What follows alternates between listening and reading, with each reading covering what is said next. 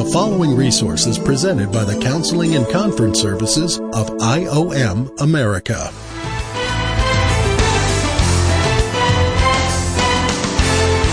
Welcome to A Counselor's Point of View. Hi, my name is Steve Finney, and I will be your host. We welcome our podcast listeners to our ongoing series. For those of you who have been kind of following us online or offline, you know that we have put together a mini-series that's called Terms of Endearment. Basically what this is part of an overall focus that we have on identity for eternity. We realize as we've been discussing the topic of our identity in Christ, or the exchange life, or the union life, or the abundant life, whatever your church group is used to calling it, we realize that most of the people sitting in the chairs or the pews or in their car listening to the podcast, that they don't understand the terms. They don't know how to explain what it means to have an old man. Or if they're born again, where the old man went.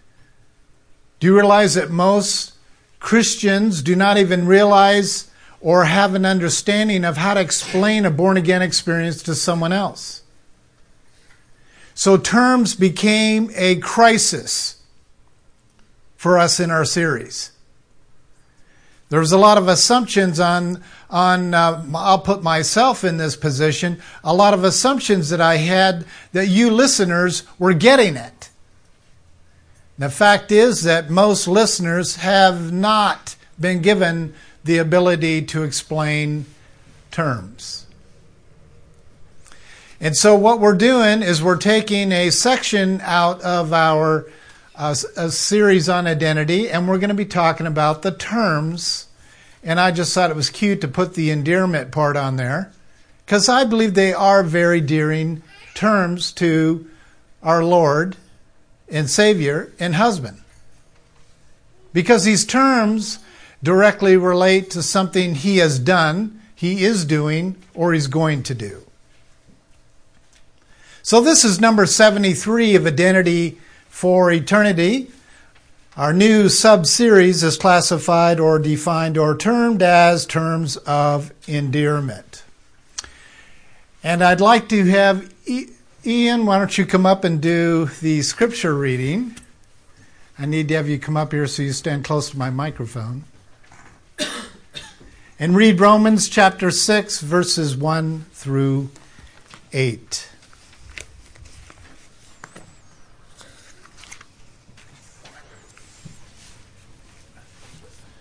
What shall we say then? Are we to continue in sin that grace may abound? By no means. How can we who died to sin still live in it? Do you not know that all of us who have been baptized into Christ Jesus were baptized into his death? We were buried therefore with him by baptism into death, in order that, just as Christ was raised from the dead by the glory of the Father, we too might walk in newness of life. For if we have been united with him in a death like his, we shall certainly be united with him in a resurrection like his. We know that our old self was crucified with him, in order that the body of sin might be brought to nothing, so that we would no longer be enslaved to sin. For one who has died has been set free from sin. Now, if we have died with Christ, we believe that we will also live with him. Thank you, Ian. May the Lord bless his word.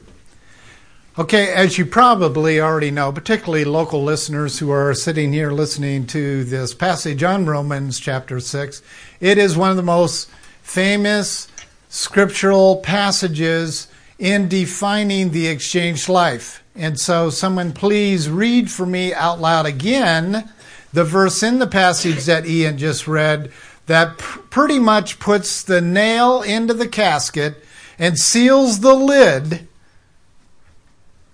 of our death in Christ Jesus. Which verse is it? 6:6. Romans 6:6 says what? Knowing this, that our old man is crucified with him, that the body of sin might be destroyed, that henceforth we should not serve sin. Okay. One verse defines the entire exchange life out of every verse in the entire Bible.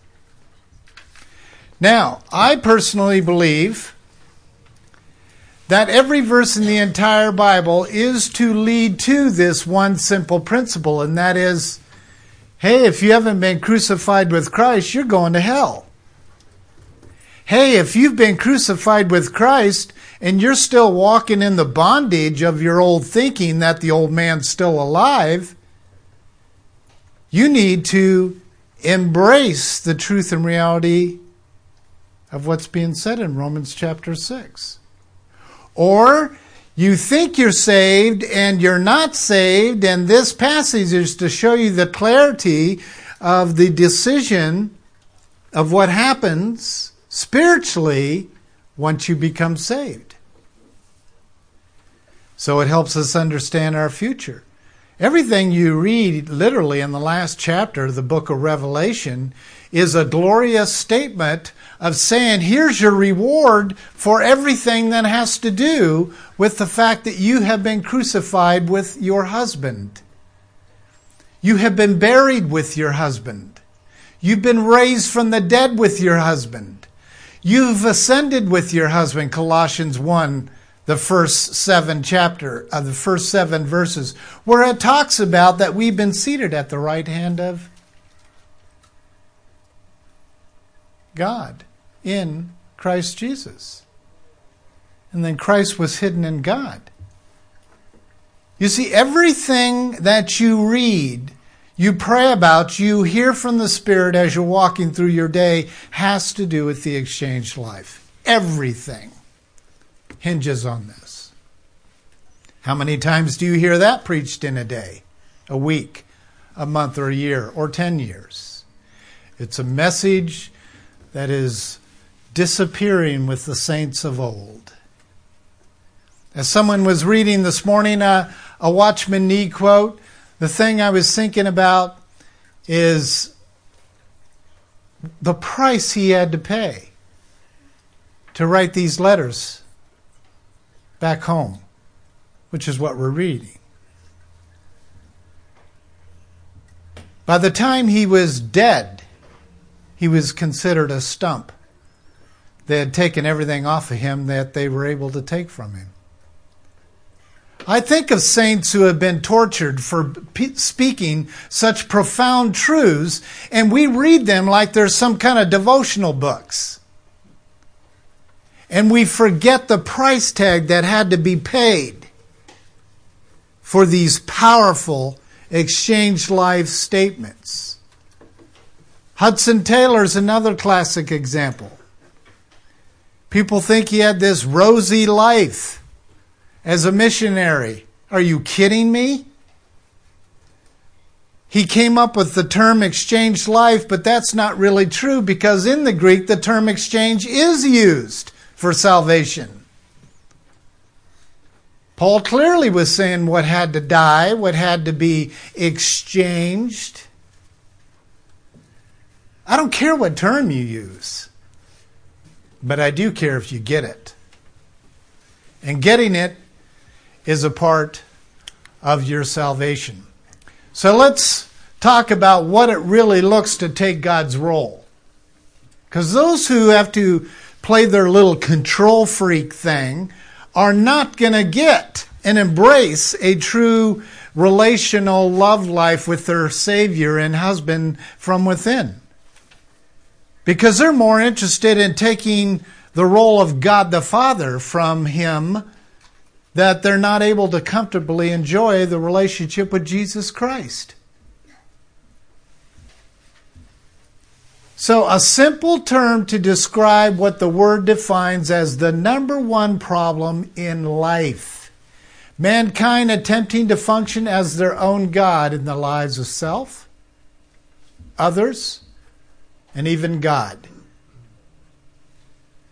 Seriously, how many times in your Christian life over just the past 5 years have you heard someone use the name of God like he's some kind of script writer for your Bible?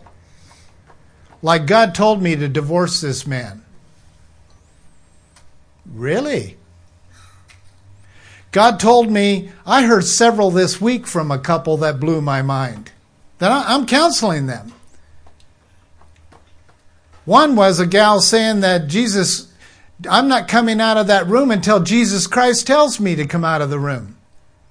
I said, even if all the other scriptures tell you what to do, not to. This is what we're doing. We're throwing God's name around like He's writing the script for our Bible. And if we come across a passage that we don't like, well, it's too demonic for us to pick up a scissors and go to that passage and cut those verses out.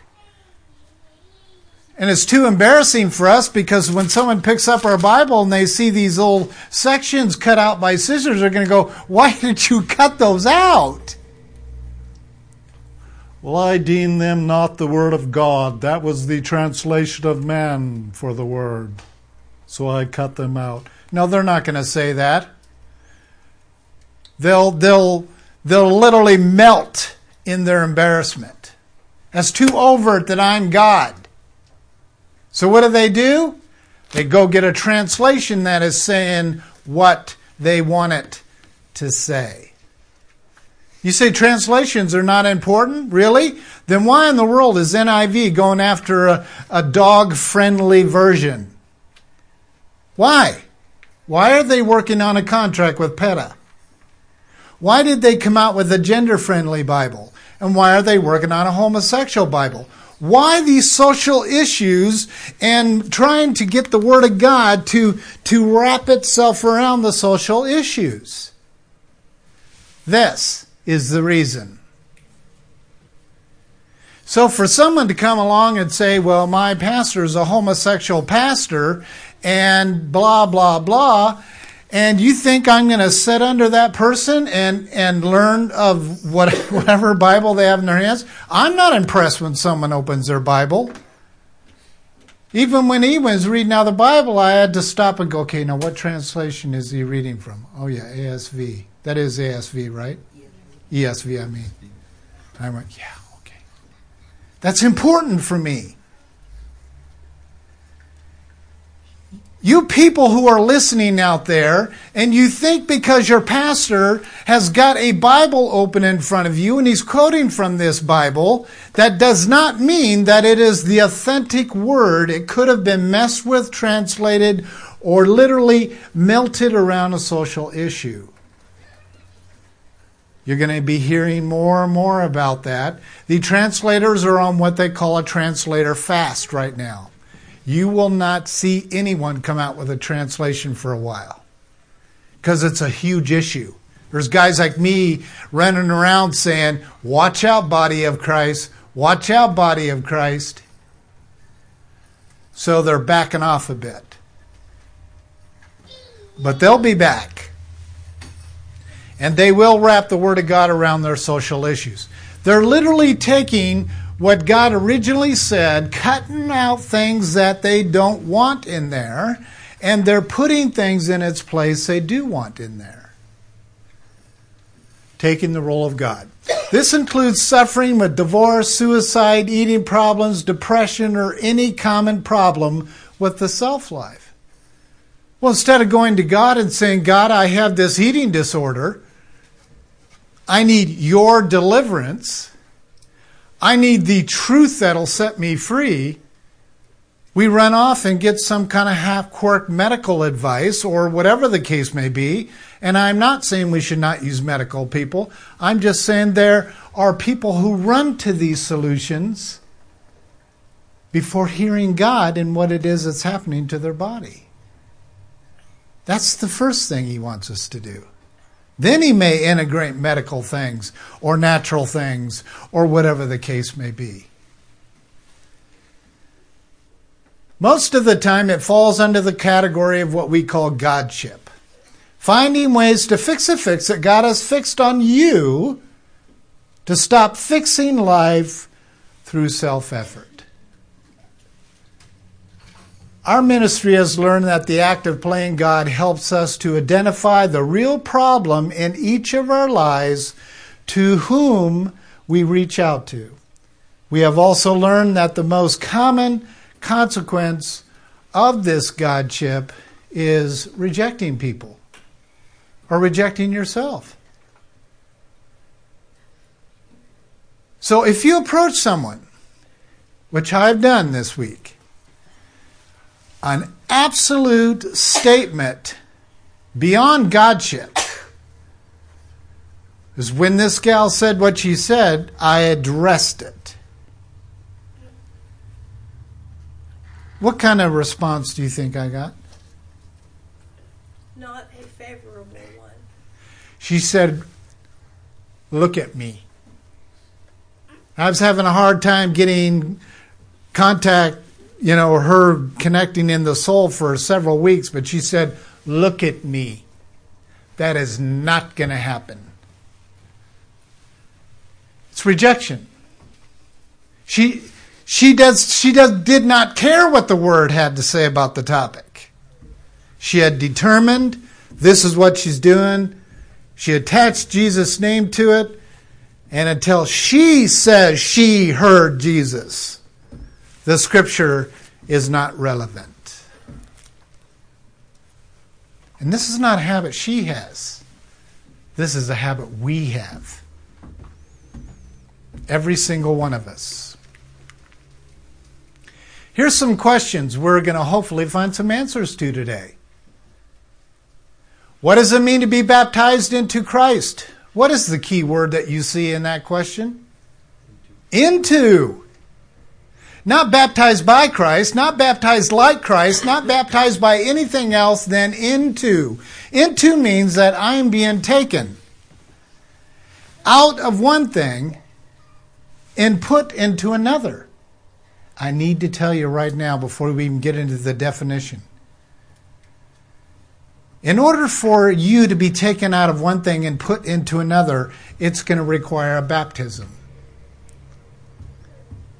So thus there's 3 kinds of baptisms for the believer. Someone want to list those for us?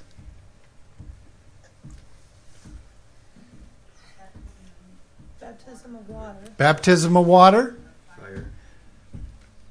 Keep them in order. Baptism of the Holy Spirit. Baptism of Spirit. And baptism of fire. I will talk about exactly what that means. And the second question is, why is water baptism so important? There's a lot of emphasis put upon water baptism. Do you hear baptism of fire preached on very often? No. Are you kidding? The earth has got to go through all 3 baptisms. Water is, The flood. Spirit is, Crucifixion. and fire is Thrown out. into the outer darkness.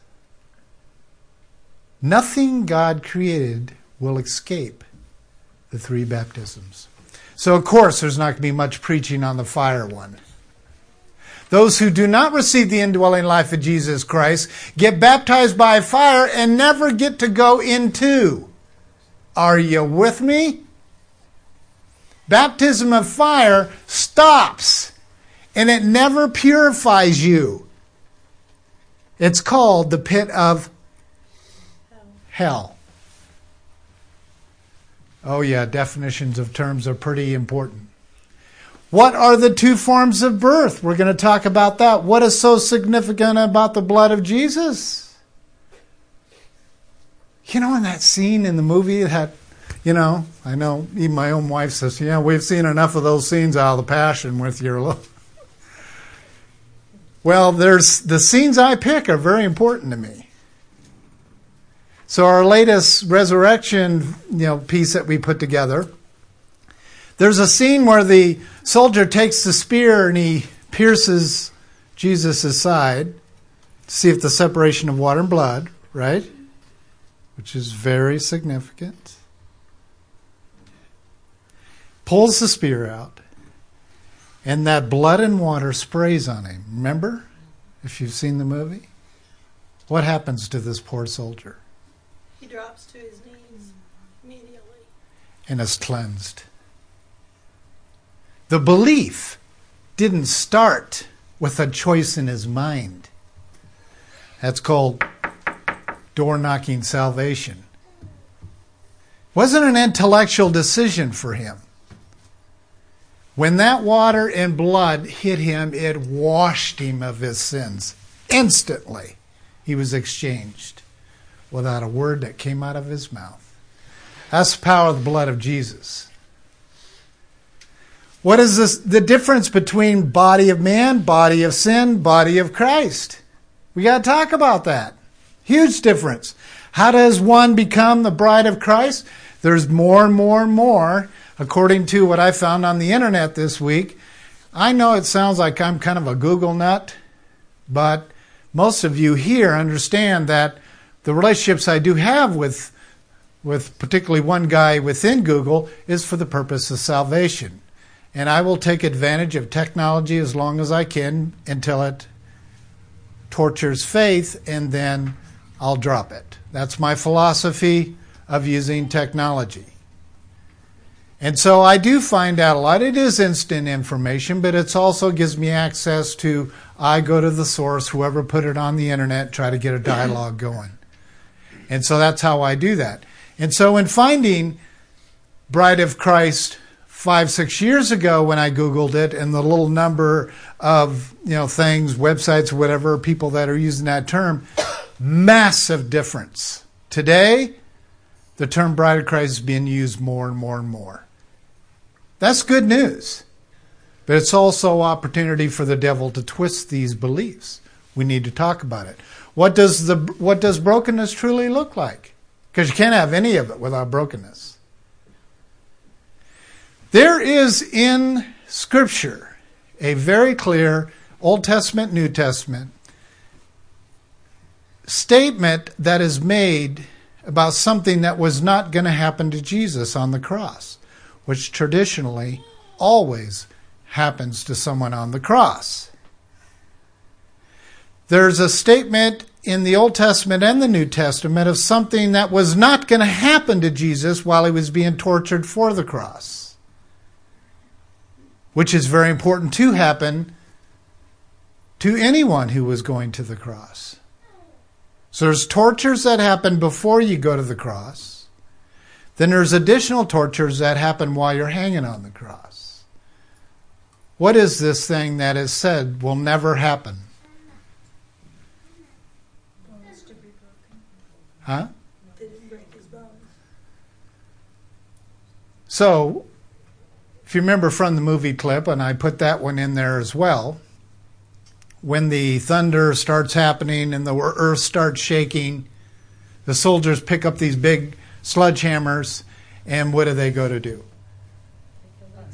They break the legs. Well, they would have broken their legs anyway. But this was supposedly to speed things up because, obviously what was happening. And when they collapse, they can't hold themselves up to get any more air. So then they suffocate. It's the last measurement of torture. Jesus, they did not touch his kneecaps. They think it's because he was dead already. But I'll tell you what, the reason is because God said no. You're not breaking a single bone in his body. You see, the brokenness did not happen as traditionally as it does to man. His brokenness was he became literally sin on our behalf. And the torture from the garden forward of knowing he would have to literally become the old nature of man. So that our passage today could be real. The old man has been crucified with Christ. That's the brokenness he had to embrace. That was far beyond broken kneecaps. We'll talk about that too. So identity and terms of endearment are very, very important. That's why we need to do this mini-series. We left off, those of you who are just joining us for the first time, you need to understand that as you go to our library, which is on our home page, you need to look at what number this is. Because terms of endearment, this is number 2 in that series, which means we are under the letter B. So baptism, water, spirit, fire. Romans 6:3 says, or do you not know that all of us who have been baptized into Christ Jesus have been baptized into his death. So how does the truth and the reality of Christ living in you really sustain truth? We had to be baptized into Christ in order to be baptized into his death, in order to say, my old man has been crucified. And even what I just said has confused many people that are listening, particularly my Muslim listeners. This is the toughest thing for you guys to get. The simple fact of how does this Jesus Christ, who these Christians are saying is God, who these Christians are saying is the Son of God, and now they say he actually lives inside them, that they somehow were there on the cross with him, they somehow were in the tomb with him, they somehow resurrected with him. These Christians are nuts. It is too much for a human to understand unless the Spirit of Christ lives inside you to be able to give you that understanding. So, my dear Muslim friends, if you don't know how much I love you, then you don't know me yet. I have a great love for you Muslim people because you are so close to understanding truth, because you are constantly seeking it from a twisted version of our Bible. And those are always the easiest to minister to. Those who have come up with different forms and very creative Bibles on their own, they're the toughest groups because our scriptures don't match them at all. Whereas Muslims are using a Quran, which is a twisted version of our Bible. So when we untwist things, we get deeper and richer understanding.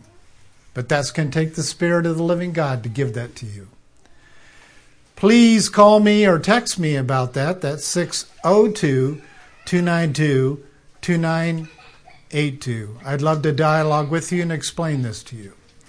So, baptism, just as it is with the earth, 3 baptisms are offered to all of humanity. The earth's water baptism was the flood.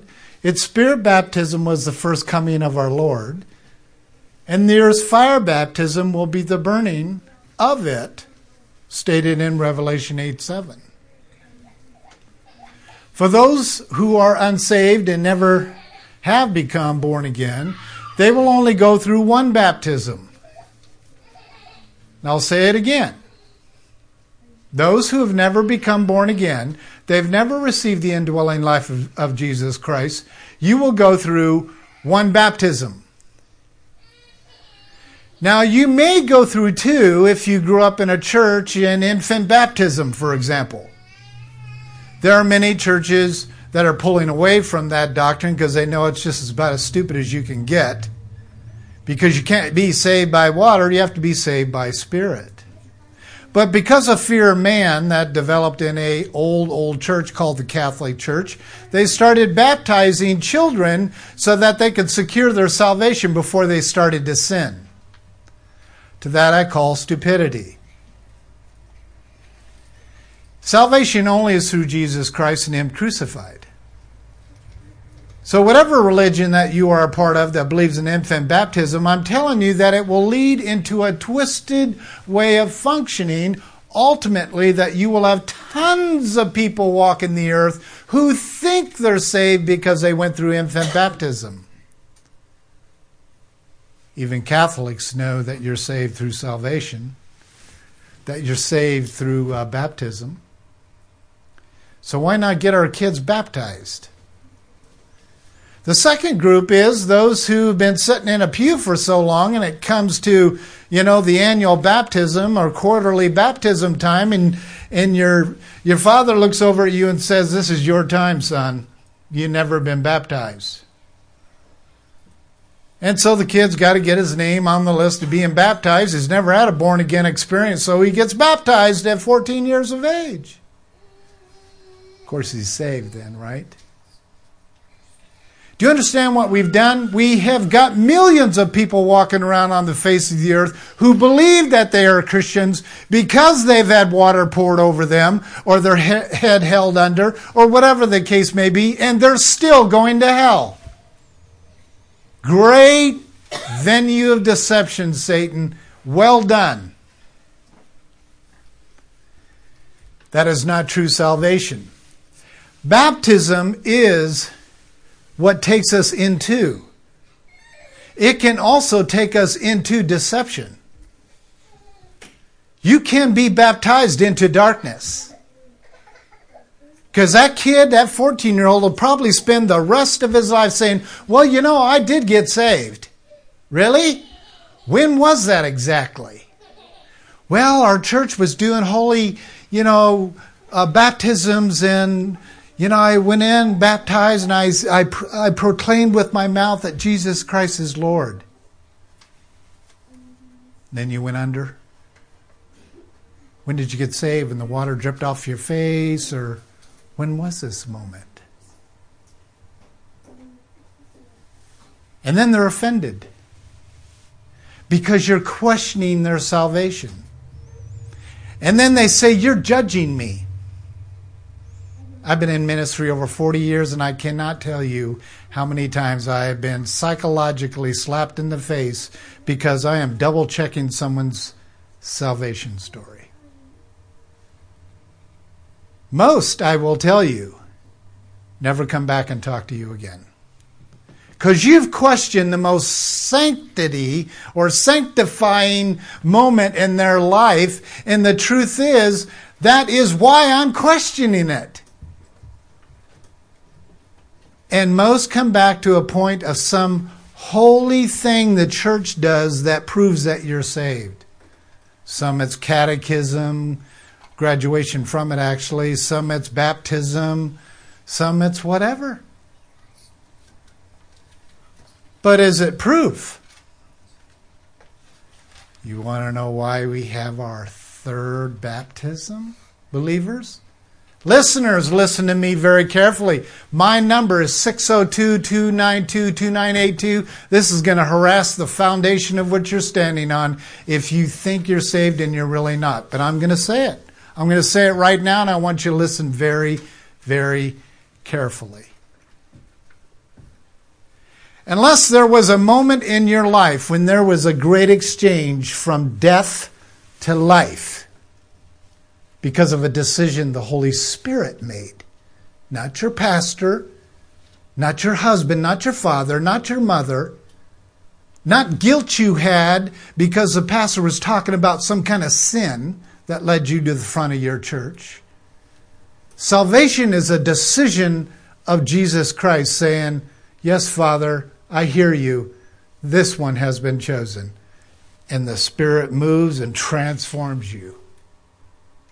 Like blood being sprayed on your face. That's salvation. You always know if someone's saved if they can't shut their mouth about their husband. Don't ever forget that. Here's the test of you people who say you're saved, and I'll throw myself into that category because I'm not afraid to say I'm saved. I'm not afraid to say I'm born again. I'm not afraid to say if I've inherited the life of Christ.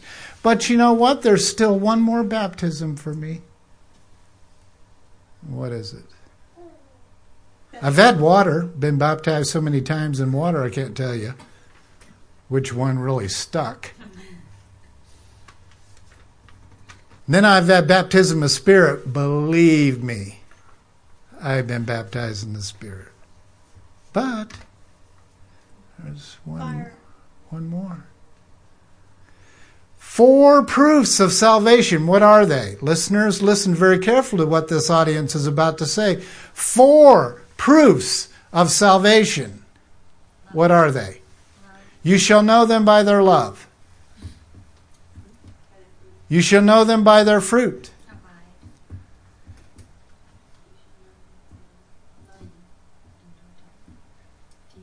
You shall know them by their deeds. And the 4th is the most difficult one to embrace. Those who endure to the end, comma, those shall be saved. That's baptism of fire. You can rattle off to me all day long, listener, that you've been born again, that you've received the life of Jesus Christ, that the power of the Holy Spirit is living inside you, and I have no other reason but to believe you. But you know what? We'll see. So I'm not a believer in insecurity of salvation, that you have it one day and don't the next. Oh, I believe those who really are indwelt by the life of Christ will endure to the end. One of our friends has one of the largest churches in the world, actually. We kind of got one of his churches started in Phoenix, and he's good friends with John MacArthur. And John asked him, while he was suffering cancer, staying in his home, he asked him a very simple question. If you want a copy of what I'm about to tell you out of the mouth of the source, let me know. Just call me on that number I keep rattling off, or email me, and I'll send you an MP3 of this testimony. But this gentleman, who has a massive audience on the radio, has a massive audience in branches of churches he has started and so forth. And here John MacArthur is saying, I'm really wondering, buddy, if you're truly saved. Now, can you imagine being of the category of having one of the largest churches in the world, and to hear your mentor ask you or question your salvation? And then he gave him the reason why he questions his salvation. Now, I have never forgotten the testimony, and I include certain things in my messages every single week because of his testimony. Who was our pastor? And John wouldn't even let him respond on the spot. He says, you need to go away and pray about this. And he wrestled for a week with this question. And then he came out. We were doing satellite because he lived in Chicago. We were in Phoenix. So we had a satellite broadcast that we were listening to the message. And he came out and he said, what, Jane? Here today I'm telling you, your pastor is saved. This is no rookie. This is no young lad in the ministry. I can't tell you the honor I have for him and the honor I have for John MacArthur. I don't care if we agree line for line theologically or not. I cannot tell you the honor I have for these two men because they do not assume anything when it comes to the baptisms. And he was there at John's home in their guest house suffering cancer. And John knew this was the moment. This is a baptism of fire moment to have him double check with his God and his Savior if he's made the exchange. That's the kind of men I want to follow. Although many go through one baptism, although many unsaved insert the water baptism as a ritual rather than the testimony of their salvation and being cleansed by the blood of the Lamb. The born again, on the other hand, indwelt Christians, is strongly encouraged to be water baptized as a testimony of that salvation. And then shortly after their spirit baptism, receiving the Holy Spirit into their mortal bodies and being baptized into Christ. When you are baptized in spirit, you are baptized into the bucket, the life, the body of Jesus. Those of you who just cannot get what I just said, I'm just asking you to pray daily for the Spirit to speak to you, to grant you wisdom and understanding of what was just said, receiving the Holy Spirit into their mortal bodies and being baptized into Christ, which comes out of Romans 6:3. The indwelt Christians' fire baptism, purification, entails the trials and sufferings while waiting to join their Savior and husband in heaven. Recently, there was a political persecution done by a Pilate. How did he die? It was on the news everywhere. One of the most broadcasted persecutions in the history of mankind. He was beheaded. He was not beheaded. He was burned alive in a cage. The part that the news didn't bring out is what he believed. They just don't like letting that hit the news. I don't care if it's American or Israeli, or they don't like Jesus Christ's name stated. One of the key doctrines that true indwelt believers believe in is baptism by fire. It's just Americans that don't talk about it much. I don't know about the Canadians. We just don't hear about it much. But here's our enemy who understands this doctrine. Oh, you want to be purified by fire? Allow us to demonstrate this to the entire world.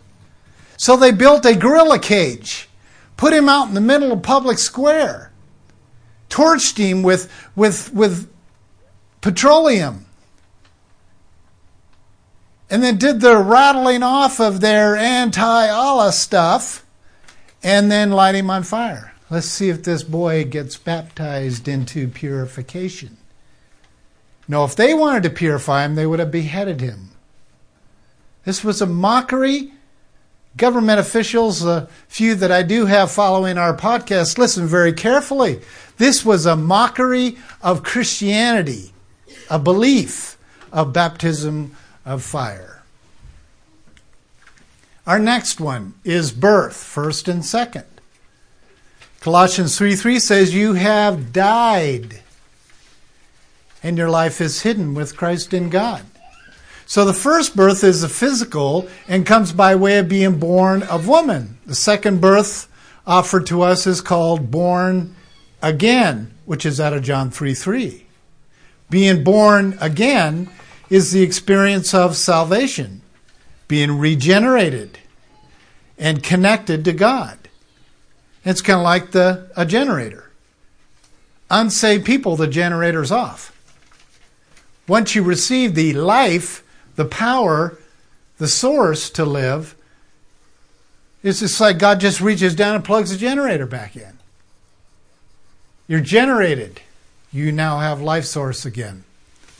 This is accomplished by the old nature, old man being crucified with Christ, as we learned about in Galatians 2:20. And the first birth places us in Adam. The second birth places us in Christ. So those of you who have been born into Adam and you've not had a powerful exchange at a moment in time, nobody grows up Christian. Well, I take that back. There may be millions of people that grow up Christian to be followers of Christ. But to be an indwelt Christian, that's a different story. So Jess, what's the difference between Christian and indwelt Christian? So online listeners, listen very carefully to this. A Christian can just be someone who says they follow Christ, follow the teachings of Christ. So it's an external following. A doing versus being indwelt by the Holy Spirit and Him doing the living and doing through you. You're following inwardly. It's kind of like those who pray and they're constantly looking at the ceiling panels.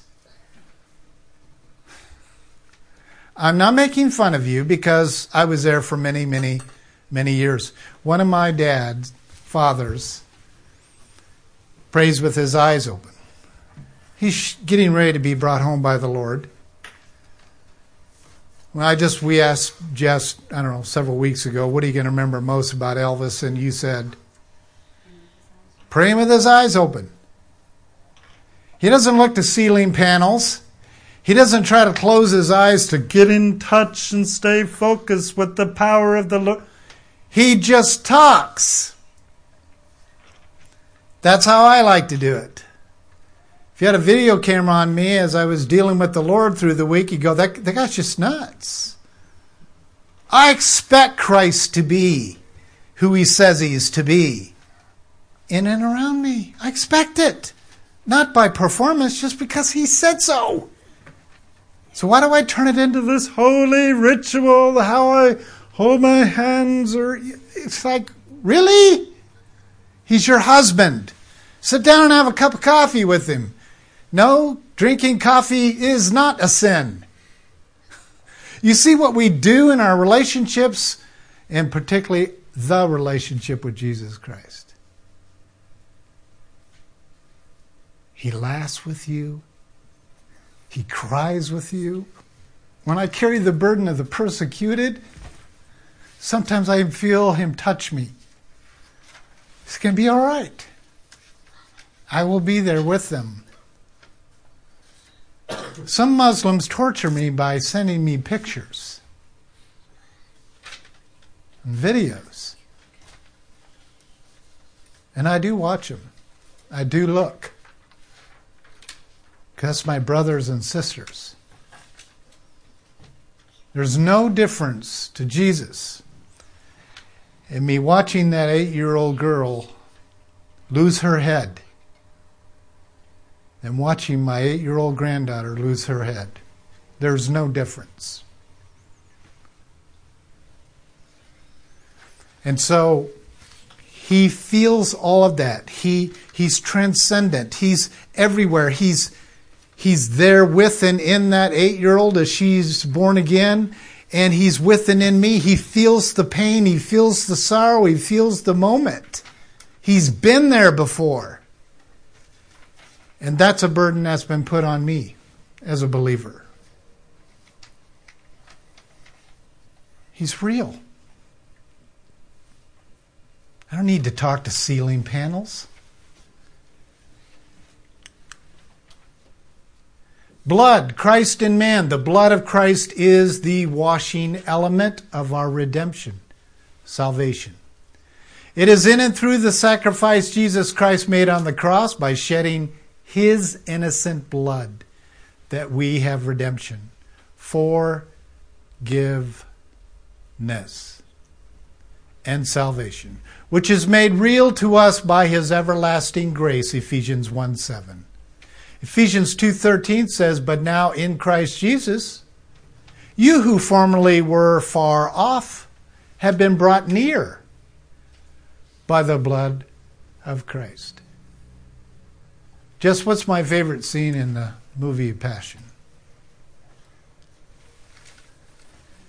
That I know of when Mary kisses Jesus' feet. Exactly. That scene is in our latest movie clip as well. She's drawn to the cross. This is the mother of Jesus. And she kisses his feet. All of that blood is draining downward. And it's pooled up on his feet. Whatever artist figured that out for this piece of the movie, I commend you. And then Mary kisses her son's feet. And it gets blood all over her face. I break down in tears every time I see it.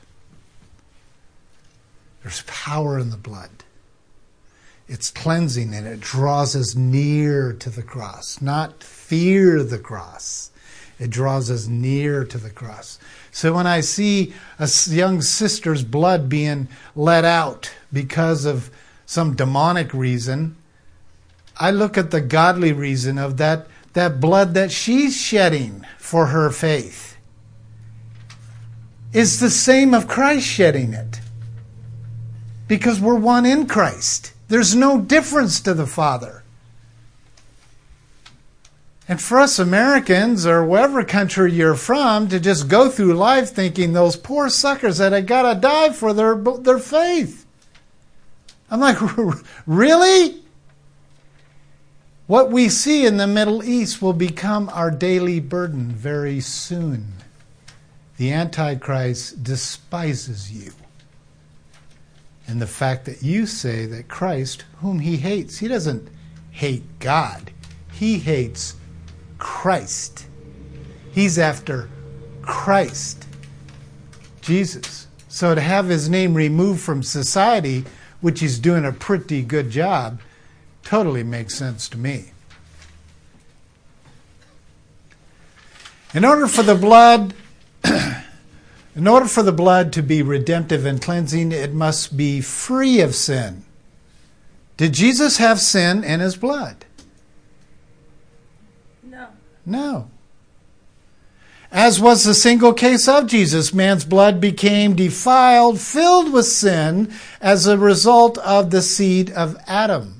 Why are we born into sin? And our children will be born into sin. Our great-grandchildren will be born into sin because there's sin inside of us. Jesus doesn't and did not have sin inside of his body because the seed came directly from God. That's why it happened that way. It wasn't for the Catholic Church to say that Mary was holy. It wasn't to make her the greatest saint of all. It had nothing to do with that. God put his perfect, holy, sinless seed of righteousness inside Mary so there would be a complete separation. Therefore, Christ was born without sin in his mortal body. Sorry, Catholics, if you do a little history on your own history, you'll realize that. And there was a certain theologian in your history that refused to accept what I just said. So he twisted it up. And that wasn't until 1317. 1317 did that doctrine arrive in the Catholic Church. Bummer, folks. Let's take a look at the next one. Body. Body of man, body of sin, body of Christ. Born of woman is the first form of body. It is by being born of woman that the body of sin is introduced to us. Because of what I just shared with you. Right? Okay. So the body of sin is given to us through the defiled seed of man. This is what made us unsaved and unregenerated and gave us an old man or old nature. This is also why our old self had to be crucified with Christ so that the body of sin might be done away with in order that we would be no longer be slaves to sin, which is Romans 6:6. So we had to be taken out of, baptized out of, into a different body. And the church is now called the body of Christ. You see, everything about the born-again experience is exchange-oriented. It's a moment-oriented. It's being plucked out, put in. In order to get to the into, there has to be a baptism involved. Well, see, Jesus isn't worried about all of you who are running around saying you're Christians because you follow the doctrines of Jesus. Well, that's kind of stupid if you ask me, and forgive my terminology, but the word stupid is one of the words we're going to be covering in our dictionary because God uses it in the word. Stupid is someone who knows the truth, but they believe something of deception. That's a stupid person. He's not insulting the person, he's insulting an action. Satan is stupid. He knows the truth. He knows that Jesus Christ is God's Son. Contrary to a lot of my Muslim friends. He knows that he's God. He knows that no one's going to take his place. He knows that God the Father is, for whatever his reason, is handing over every title he's ever had to his Son. He knows this. But how stupid is he? He continues to deceive and twist the profound doctrines of Jesus Christ. That's stupid. 602-2 2982. This was possible because the seed placed in Mary came directly from God through the Holy Spirit. Sin travels through the seed, not through blood. Therefore, Christ could be born of a normal human woman. Normal. There was nothing special about Mary outside of the fact that she came from the lineage of David. That did make her special. Therefore, Christ could be born of a normal human woman without having sin passed into his mortal body. Today, we know through science that the mother's blood never mixes with her baby. Now that's way beyond good science. Sorry.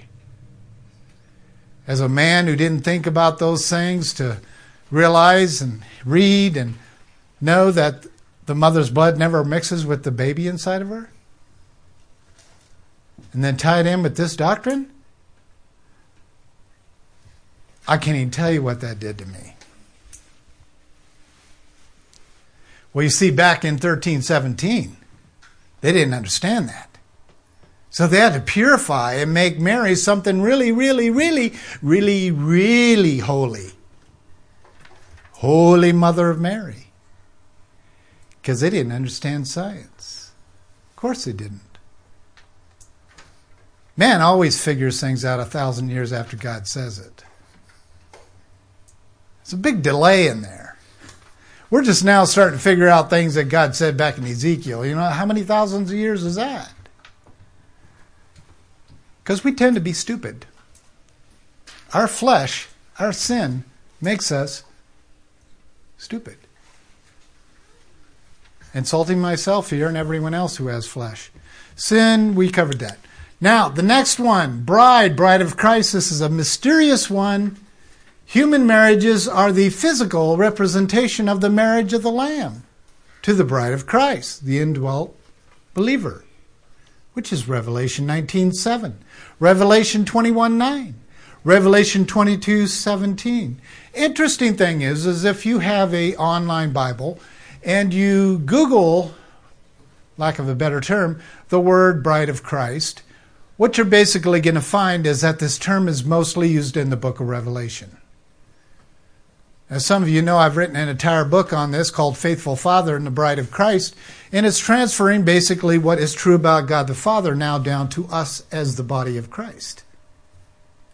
See, my wife is everything that I stand for, good, bad, and indifferent. She doesn't have a separate identity. I share this with a couple of my Muslim, can't say friends, but people I reach out to, and they totally understand what I'm about to say. Where here in America, most Christians don't even understand this. And that is, there's no such thing as a female identity in their culture. Doesn't exist. So I can do several different sermons just on the abuse of women in the Muslim Islamic nation. And American women get all upset over hearing how they're treated. It's kind of like the stupid Americans, me being one of them up to recently until I did my actual research, is really believing that there's extremist Muslims and there are peaceful Muslims. And to come to realize by getting to know their people, some of them by asking direct questions to them, is that they're just being obedient. That it's actually stated in their scriptures of how they're to treat Jews and Christians. They're just obedient. And they view us Christians as sloppy. Not even knowing what our Bible believes. And you know, to that I say, to you Muslims that are listening, you are right on. Our Christians are ignorant. They're fearful. They're afraid to get to know the Bible because they're afraid they'll have to be obedient because they'll be classified as a radical Christian. I am radical Christian. You see, the difference between an emergent believer is one who follows Jesus because he's a loving Jesus, Really, I can think of and state a lot of things stated in the scriptures that doesn't show Jesus very loving. Like sending 90% of the people to hell. That's a big one. That's love. Well, we're going to be covering the answers to a lot of these curious questions, but you you do have to stay with me in the series.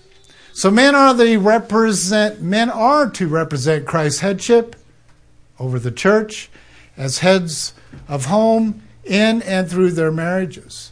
Women are to reveal the practical workings of the bride of Christ through their acts of serving their husbands, children, and community.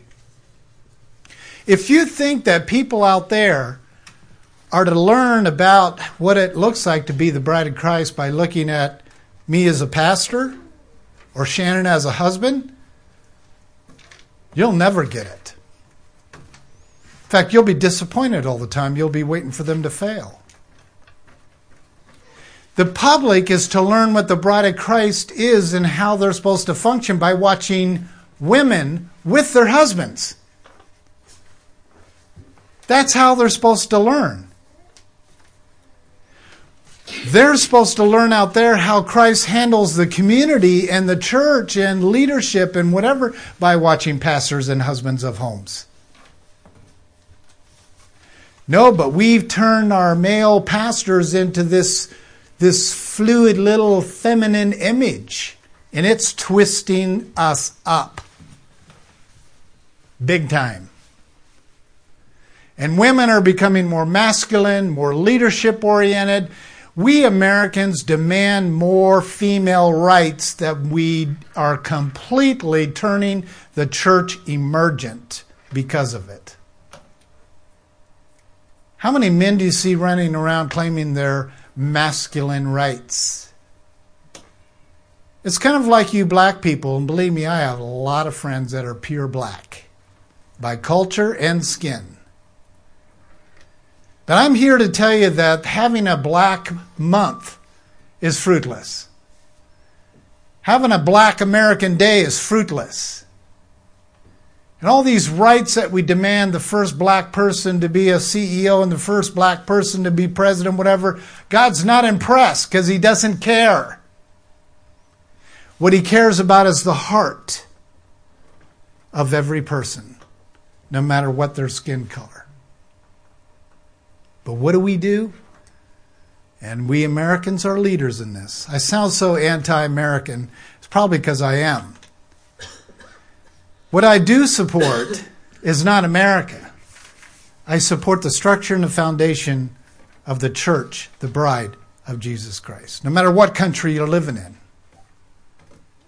But we Americans have set out an example of what it looks like for females to demand their rights.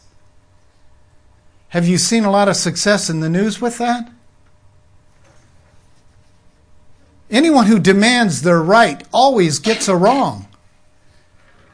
I was reading an article yesterday just for the fun of it, and how violent, the percentage of how violent the peacekeepers are.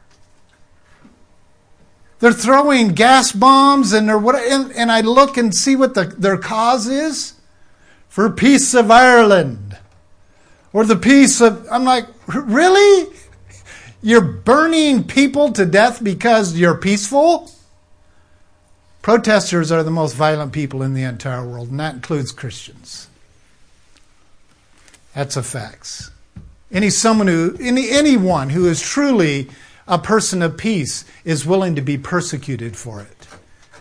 Having a finger at a time taken off. And you're still silent before your enemy. You still refuse to open your mouth with bitterness and anger and resentment. That's why I carry a love and passion for those Christians who are silent, not mouthy, and arrogantly proclaiming their rights. Like, what good is that when they're losing an artery at a time? What are their rights doing for them now? Shame on any culture who demands their rights. Brokenness is a term frequently used to describe the state of mind that a believer is in shortly before they embrace the truths of being brought to the end of their self-life. You know, when you're a kid and your brother or sister is wrestling with you and they got the best of you, something has to roll out of your mouth, and that's typically what? Uncle. I don't know if it all started because some He-Man uncle that was constantly saving his nephews, but, you know, uncle is basically saying, I'm broken. I'm done. I'm finished. I can't take any more. That's the concept, though, that's being presented here. Before you really let loose of that Godship, our opening statement, before you let go of I am God and I will determine what mankind and politics should believe or whatever, before you let go of that, you have to be broken.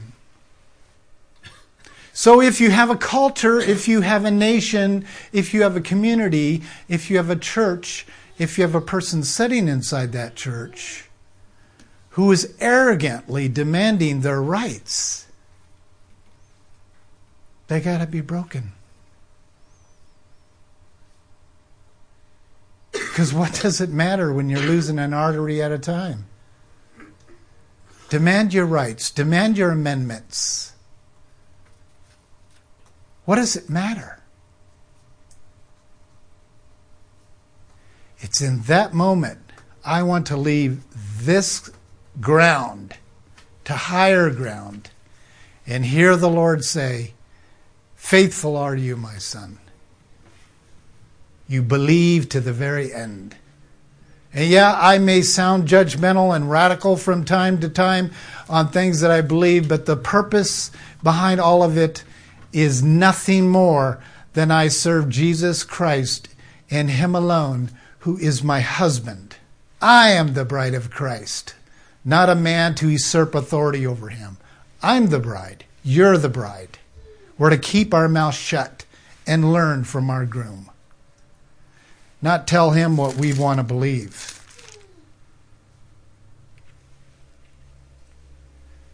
Brokenness communicates a loss of will and identity in one's own self, resulting in a dependence on Christ from within and our identity. Which reminds us of our identity statement today. Knowing the definition of terms opens the door in a deeper understanding for the appropriation of the indwelling life of Christ. Those of our podcast listeners who tend to listen to this as they're traveling to work, coming home, or you are removed from your computer, I want to encourage you to get to your computer as soon as you can. Go to our homepage, which is iomamerica.org, and you'll see on the homepage a library, and the latest message, you'll see two little icons there. One's going to be a PDF icon, the other one's going to be a microphone.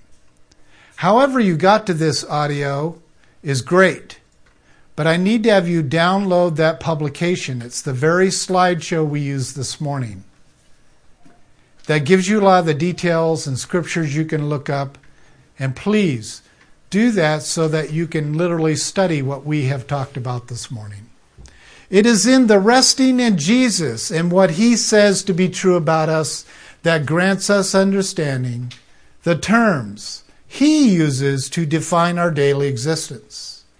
Once this is done, we then can let Him live and do the work which makes the complete and the spiritual difference in our lives. Whenever you speak through the knowledge of the Holy Spirit, a new power will flow from you. A power that will reveal the indwelling life of Christ. I'm not one that promotes speaking in tongues, but I am one who has spoken in tongues many times. I don't believe in promoting any kind of spiritual gift over the other. I believe in releasing the Holy Spirit to do, think, function, talk in whatever way that Jesus decides for the Holy Spirit to do in you and in me. And if you're all bunched up and you just can't let the Spirit be released in you, you're probably believing lies that the enemy is twisted into your mind from birth. Please take this study seriously on the terms of endearment. And it's going to take us quite a few sermons, podcast lessons to get through A to Z. Because even in some of our terms, there are going to be many sermons, like the power of the cross, when we get to that. So we have a lot of great fun things coming up here to help us communicate the free and truths of who we are in Christ. So we hope you join us for past, present, and even future podcasts on the identity messages of Jesus Christ. Thank you, online listeners, for listening today. We're going to turn the podcast off so that we can go to our local questioning and answering. But if you do have a question that needs an answer, I would certainly be willing to dialogue with you through the Scriptures to come up with an answer for you. Please log on to the website address that's coming up next. This resource has been presented by the Counseling and Conference Services of IOM America. For more information about our ministries, visit us online at iogamerica.org. That's iogamerica.org.